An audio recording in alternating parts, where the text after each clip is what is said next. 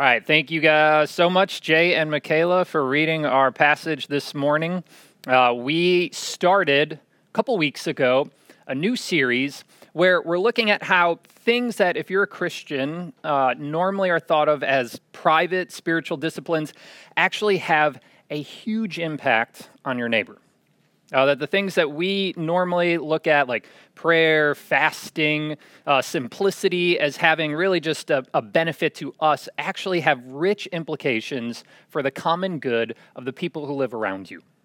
And so last week, we looked specifically at the topic of money and the practice of simplicity. And today, we're going to look at the topic of the mind and the practice of meditation. I'm sure that you are probably very familiar with what one of these are right now. Masks have become a part of our daily existence.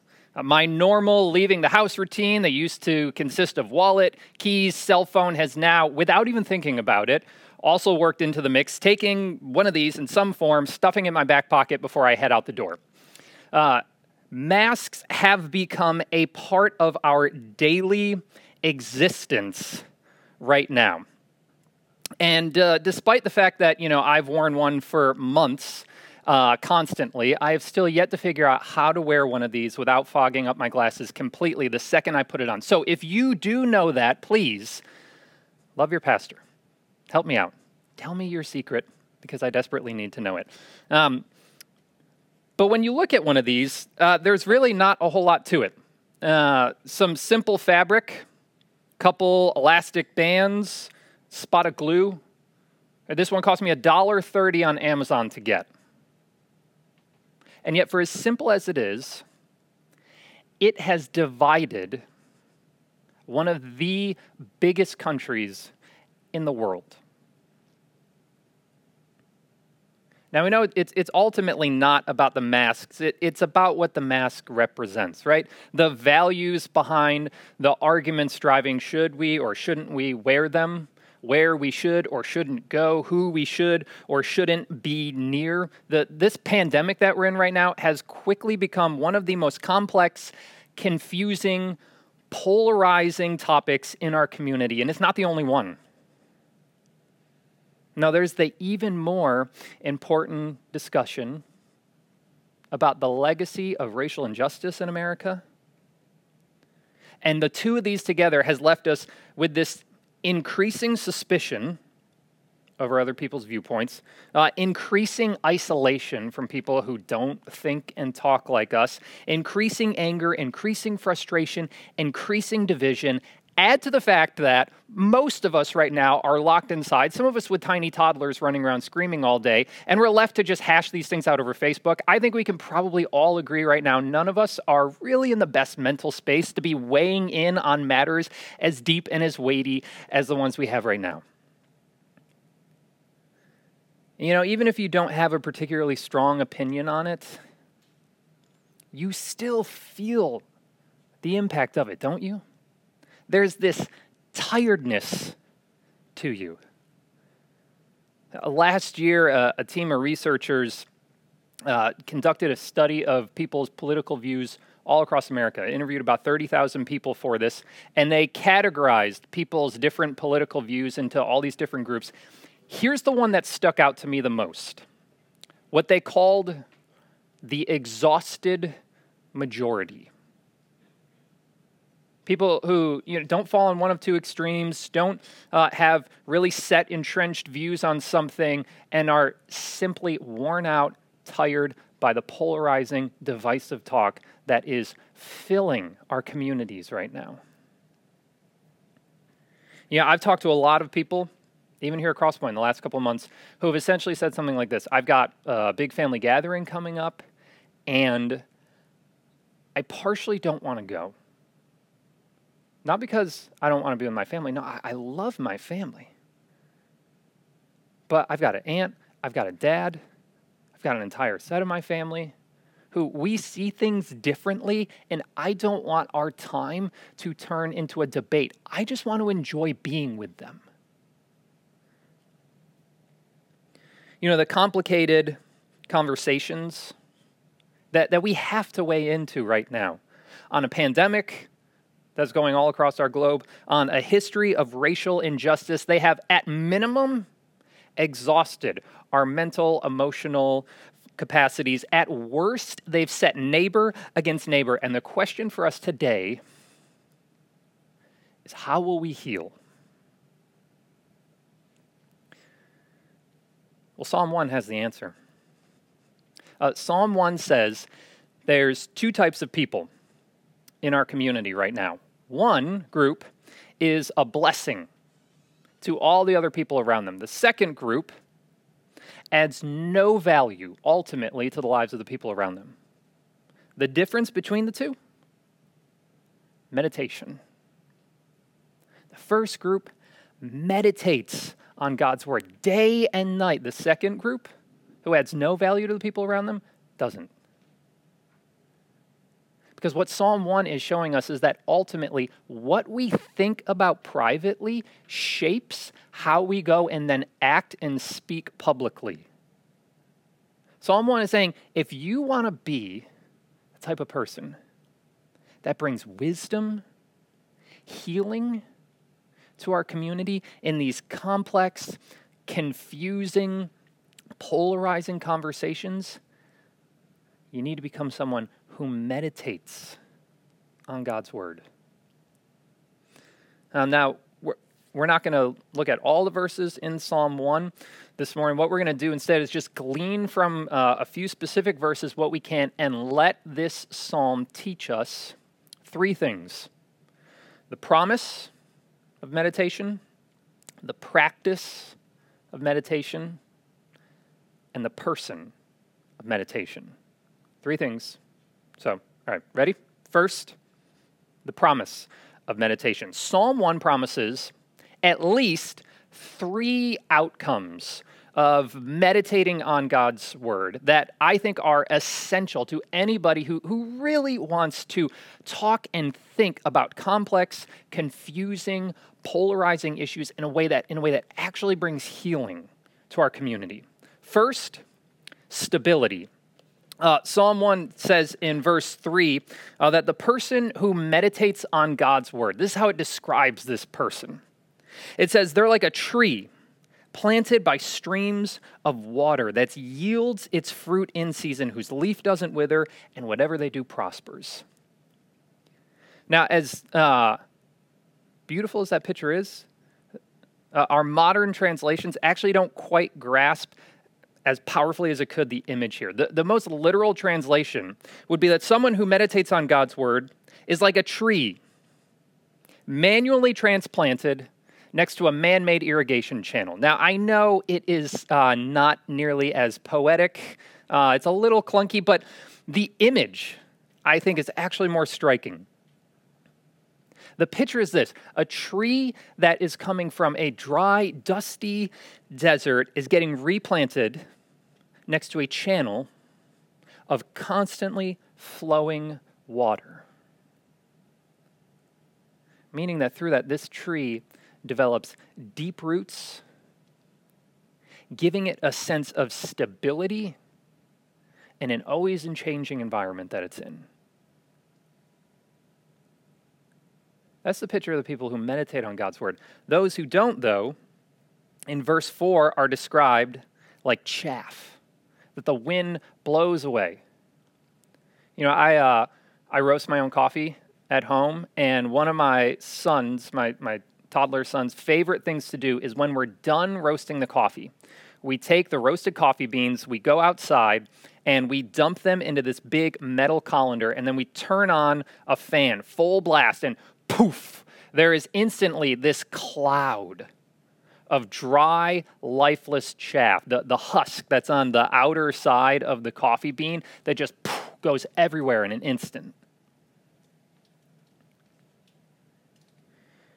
You know, I don't know about you, but I was just starting to really get my head around what's driving some of our responses that we were all having to the pandemic when it was coming out. And then George Floyd was killed. And within a day, I had an entirely different even more important conversation, needing response, needing me to engage, needing me to dig in on it. And I could barely keep up. It felt like whiplash. I felt like thinking about pandemic to thinking about protest like that, and I couldn't even keep up. But Psalm 1 says when we meditate on God's word, unlike being the chaff that gets blown around by all the conditions, we actually build this stability that comes from digging deep roots that are constantly drawing in God's word into our life so that we can remain constant despite the circumstances. So it promises stability. Second, meditation promises substance in your life. The difference between the tree and the chaff, between the person who meditates on God's word and the person who doesn't, is something that eventually can be felt by everybody else around you. The tree, it takes in water, but not like a hose that just merely takes it in and spits it out on the other side. No, the tree is living, organic. It draws the water in, it makes it a part of itself, and produces by it something new and useful to everyone that comes in contact with it. The chaff is dead, lifeless, produces nothing of benefit, adds no value to the people around it. You see, there is a substance, a character fruit that is produced in you when you spend time meditating on God's word, that in time will produce in you something that is noticeable and nourishing to all the people around you. So that when you talk with someone about the divisive issues that we have in our community right now that we're trying to figure out together, here's what they walk away thinking. Wow, Amy was thoughtful. She had deep convictions. She had clearly spent time thinking about all this, but she also didn't give off the impression that she knows everything, has all the answers, has it all figured out. She could articulate herself simply so that we could actually have a conversation about it. She was generous, humble, and I left feeling heard and with a slight invitation and a challenge to think more deeply, think more critically about my viewpoint, even if it didn't entirely agree with hers. That right there, that is thinking and talking that changes us. That's thinking and talking for the common good. Here's the opposite. Here's the chaff. Someone who thinks, I read most of an article online in the Atlantic or the Drudge Report or whatever it is that you read, and I'm ready to fire off some instantly formed opinions on it. Or maybe you're thinking, no, Eric, I'm incredibly thoughtful. But I meditate all the time. I meditate day and night, but it's not on your Bible. It's on your news app. Can I be honest with you? About 2 weeks ago, I turned off my news app. Got to be too much for me. My normal posture, just kind of going through life is, I kind of think I'm someone who thinks, there are crazy people who say crazy things every day, and I'm not going to lose an ounce of sleep over it. But between the pandemic that we're in right now and the racial injustice and conversations that are needing to be happening around that right now, I found myself scrolling through my news app on my iPhone and eventually, after a while, saying to my wife, can you believe these idiots? Can you believe what that person said? Can you believe what this group said? Here's when I knew I had a real problem. I had an interaction with somebody who I'd never met before, who, based on just some simple observations that I made of them, I stereotyped, sized them up, put them in one specific thought camp, and decided in the moment, I really don't want to engage with them right now in any sort of conversation of substance. So I decided I'm just going to politely end the conversation and move on. if the opposite of love is indifference, that was what was in my heart in that moment. You know, you might not say it out loud or write it on Facebook, but if you're harboring judgmental thoughts in your mind all day about people who think differently than you on things, do you really think for a second that is going to allow you to interact with them and talk with them in a way that's gracious and generous and helps people flourish and is for the common good? You see, the reality is what we need, though, isn't just turning off our Bible or turning off our news apps. Don't turn off your Bible app. Turning off our news apps, getting off Facebook. What we need is the substance of character that can only be produced by spending focused time meditating on God's word. So meditation promises us stability, substance, third, satisfaction. Verse 2 says that through meditation, over time, Psalm 1's incredibly realistic. This doesn't happen in a day. Over time, in season, there becomes this delight that you get in God's word. And isn't that what we most need right now? You know, the conversations that we're having right now on race, the pandemic, our economy, none of these are going to be solved in a day.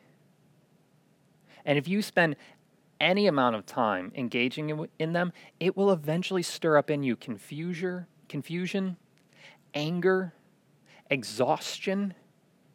And what we need in the midst of that is a delight, a joy that we have despite the circumstances around us. And that's what Psalm 1 says you can get from meditating on God's word.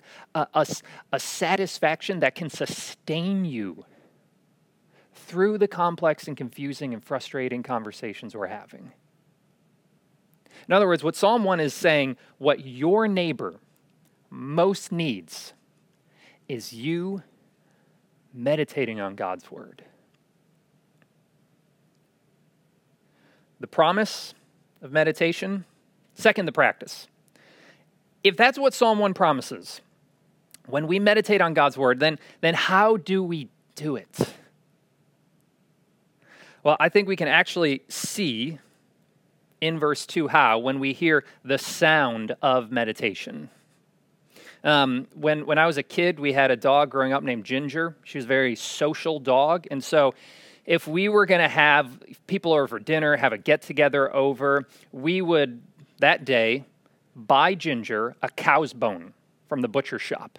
And when everybody came over, we would give Ginger her bone in the next room, and she would love it. She would spend hours just sitting there nibbling and licking and sniffing and snorting and gnawing over this bone constantly. I mean, you can imagine how awkward it would make awkward silences when in the midst of not really knowing what to say, you hear the sweet, subtle, beautiful sounds of our dog in the next room slurping down bone marrow. And it wasn't just for that night. For days, she would take it around with her. She would obsess over it constantly. That's what biblical meditation is. That's what Christian meditation is. The verb in verse 2 there that we have translated as meditate, it's the same verb that's used in Isaiah 31 to translate the noise that a lion makes when it's eating its prey. In Psalm 2, specifically, the most wooden translation that we could use for this verb would be mumbles.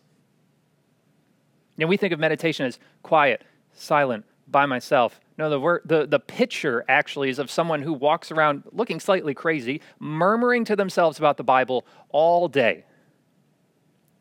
It's murmuring, mumbling, reading and thinking on God's word over and over and over until it changes you. This is different how I think we often think of meditation. I think a lot of times we think of meditation more through the lens of Buddhist spirituality, where a big focus in Buddhist spirituality is on emptiness, emptying your mind so you can commune with the deity. But Psalm 1 says meditation is the direct opposite of that. It's not emptying your mind, it's filling your mind. The tree in verse 3 draws in water constantly, fills itself with water, murmurs and mumbles and reads over it constantly, day and day and day and day. But not like in Hindu spirituality, where they have these mantras that they pray constantly, over and over, repeating over and over to each other, thinking that in doing that, in repeating these lines constantly, that's what will give the power to their meditation. In fact, the word mantra in a lot of Indian languages means magic. Now, Psalm 1 says, we murmur, we mumble, we read over and over and over constantly on God's word. That's living and active, knowing ultimately it's not what we do, but it's what God's word does in us that produces the powerful life change. So that's what meditation is. Murmuring, mumbling to yourself, reading and thinking on God's word over and over and over again until it changes you. It's pretty vague, right? Not really something you're going to take and leave and do right now. I think we can get a little bit more specific, though. If we take an apprenticeship from a moment from a true master of meditation. Richard Baxter was an English Puritan, lived in the 1600s, wrote a book called The Saint's Everlasting Rest, where in it, he describes his 3-step process to meditation, a meditation that on God's word changes you. All right, so here's the first step, what he calls consideration. This is essentially just your traditional Bible study. Long, thoughtful study of God's word, asking the Holy Spirit, using commentaries and study Bibles and all that stuff to figure out why this author wrote this, how what they wrote contributes to the bigger message of the Bible of God's salvation through Jesus Christ. Baxter says you got to start there. You have to know what God's word is saying to you. But that's all pretty heady. He says it's all pretty cognitive. And so what do you need to do next is the second step, what he calls the monologue. This is essentially where you take God's word and you start preaching it to yourself. Where like the tree in verse 3, you start to take the information of your Bible study into yourself and you start to make it a part of yourself. Where you begin to not only know the truth, but you taste it. Where the intellectual becomes experienced. Where the principles that you read about become real. Where you start to engage the head and the heart together in life-changing ways. So how do you do that? Well, you take your Bible study and you start to ask yourself questions from what you learned in this focused time just studying God's word. Questions like this. If this is true in this passage, what changes in my life? What difference could this make in my everyday reality? When I forget this truth, what suffers in my life, in my relationships around me? When I'm not living this out, what am I really afraid deep down to give up? And when you've started from that to begin to figure out the personal implications of this passage, then you start talking to yourself. You start talking to your soul. You start preaching the truths of God's word deep down into your heart. Here's some examples of what I mean. If you're fearful and anxious about death right now in the midst of a global pandemic, then in meditating on God's word, you start to preach the truth of it to yourself that though I will die and it won't be pleasant, I have a perfect resurrected body waiting for me in Jesus Christ and his Holy Spirit in me right now as a guarantee that that future will be mine. If you're angered by the systemic racial injustice, by the broken judicial system in our country, then you preach to yourself that this anger, it's right to feel. And even though I may never see meaningful change in my life, the most perfect criminal justice system known to man will come in the return and rule and reign of Jesus Christ over this world in his new creation. If you're saddened that your family time has really just become debating and arguing and divisive about all the different issues right now that we've got because things in your people in your family don't see things the way you do, then you preach to yourself that though it's right for me to feel the pain of that relational disconnection, Jesus Christ, whose own family of origin didn't understand him, has brought me into a new family at the cost of himself, where I have a perfect heavenly Father who loves to hear my thoughts. If you find yourself becoming right now more and more self-righteous about how safe you are compared to everyone else around you who doesn't wear a mask, then you preach to yourself, you grab your heart and you say, listen, self, I have something so much better than mask righteousness, the righteousness of Christ. Something that hopefully in a year's time won't be obsolete and that was given to me so that I would be more gracious, not less gracious than the people around me. And if you're sitting there thinking right now, I will never wear a mask, don't you dare for a second tread on my personal freedom, then you grab your soul by the scruff of the neck and you say, I have a freedom that is so much better than mere constitutional freedom. The freedom of Christ from my sin, bought with his own blood and given to me so that, like him, I would be a blessing to the people around me. Do you see what you do in meditation? You take the truths of God's word and you preach them into your heart. You grab your soul by the scruff of the neck and you preach to it until these things become real. You put flesh and blood on God's word. You preach the heart, you preach to your heart the gospel into your everyday reality. And this is completely different than the way a lot of other religions do it. In Islamic spirituality, there's this prayer called the dhikr, which is this prayer that they recite with these movements and sound and motion to it over and over and over again. And the whole point of it is to kind of bring you into this trance, this state where you forget about all the problems that are going on in your life. You forget about all the concerns that are happening right now. And you get to escape for a moment. Christian meditation is saying, I've got something so much better for you than mere escape. I've got a place where you can take all the problems that you're experiencing in your life right now, bring them into the promises of God and preach those promises deep into your heart until those things become real and life-changing. And when you've done that, when you've studied God's word, when you've grabbed your soul by the scruff of the neck and you've preached the gospel to it, then, Baxter says, last, you pray. You stop preaching to yourself, you stop talking to yourself, and you start talking to God. You take what has now become real, the truths of God's word that have flesh and blood on them now, and you start to praise God, start to thank him, you start to confess sins, you start to lament the ways that even after all this meditation, he still feels different, he still feels distant. And you ask him to know him in your life more and more. That's Christian meditation. It's not emptying yourself. It's not magic. It's not an escape. It's taking the truths of God's word and making them real. The practice, the promise, the practice, last, the person of meditation.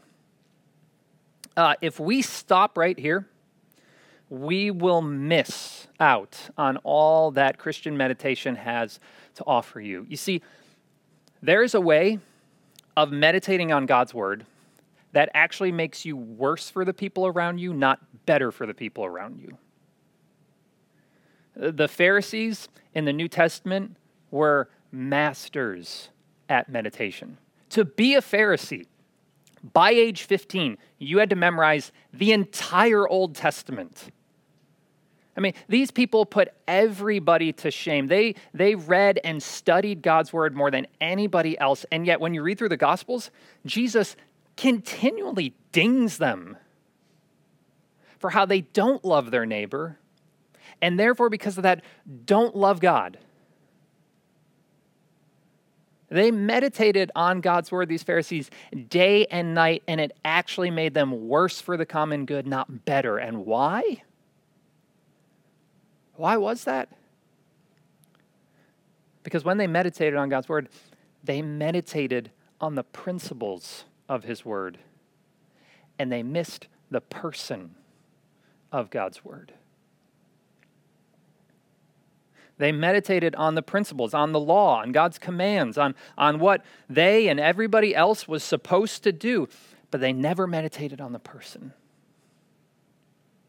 They never meditated on the Messiah, on the promised Savior, on the Christ, on Jesus, who the whole Bible is about, who if you miss him, you miss everything.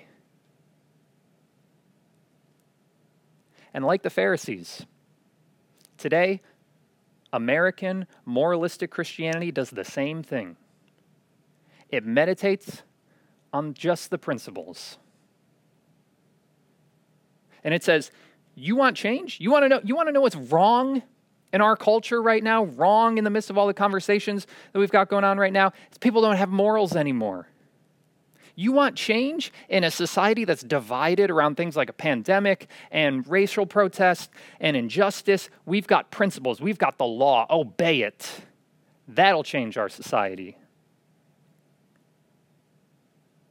And yet, here's the thing. If you're a Christian, God's law absolutely is something that we should see as a guide into how we live a life that's pleasing to God. But true Christian meditation that changes you and the people around you, ultimately focuses not at the end of the day on the principles, but on the person that they point to.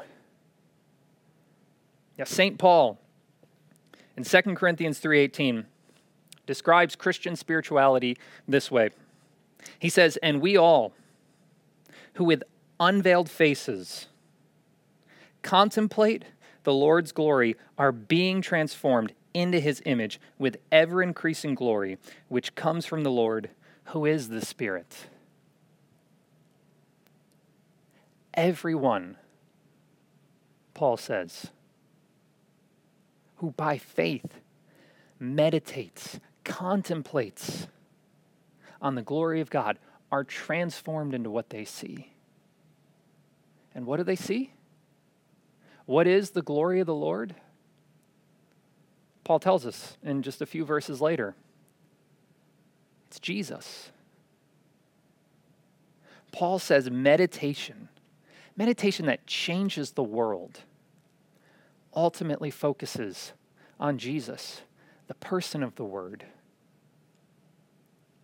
You see, Jesus is God's greatest word to us. Yeah, Hebrews 1 starts off by saying, in the past, God spoke to our ancestors through the prophets at many times and in various ways, but in these last days, he has spoken to us by his Son. The Apostle John starts off his gospel by saying, the Word, that is Jesus, became flesh and made his dwelling among us. We have seen his glory, the glory of the one and only Son who came from the Father, full of grace and truth. Jesus is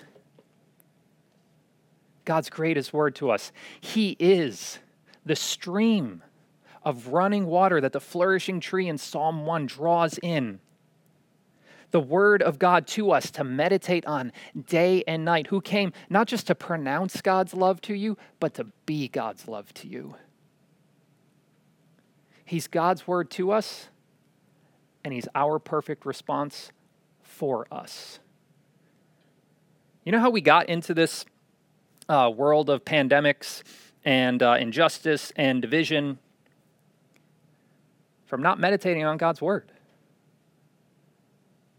Think about it. In the Garden of Eden, Genesis, the beginning of Genesis, The first sin in Genesis 3 of Adam and Eve was ultimately because they hadn't meditated on what God told them. And it's only continued with you and me today. Here's what it would look like. Here's what it would look like. Here's what our thoughts and words would look like if we meditated on God's word like we should. They'd be humble, generous, seasoned with grace, believing the best of the other person, focused on loving the other person, not merely proving a point. I mean, can you imagine for a second how that would change our community? None of us on our own, none of us can come even close to that. No, on our own, if you're like me, you're filled with self-righteousness, pride, and you look down your nose at people who think differently than you.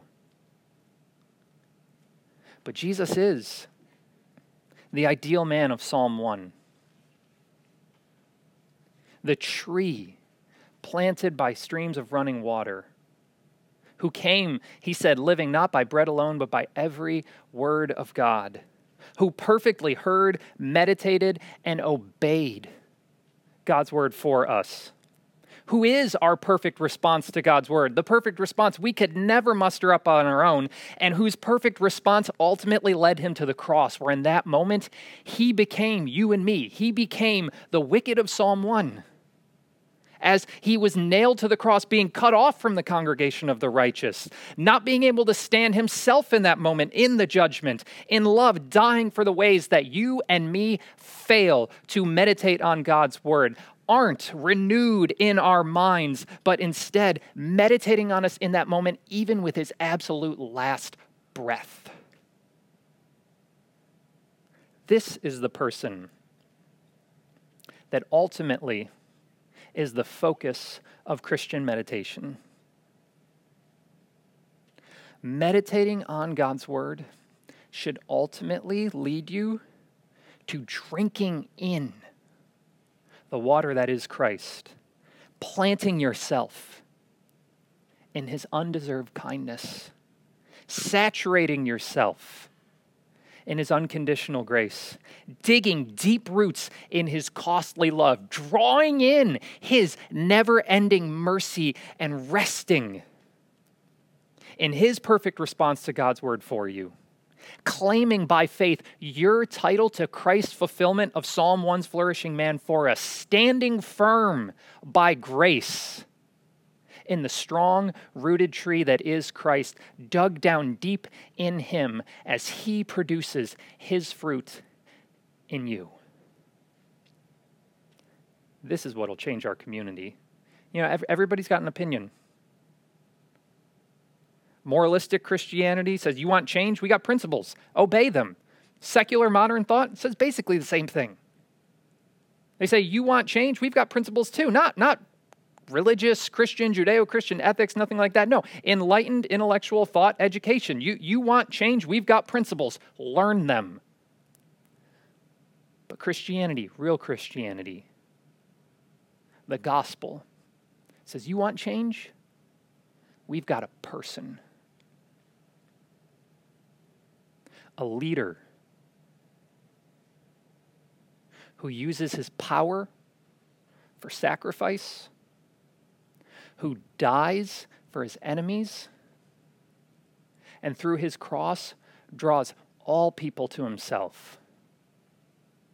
Meditate on him, and he will produce in you the fruit that our community and world needs in our complex, confusing, and polarizing discussions.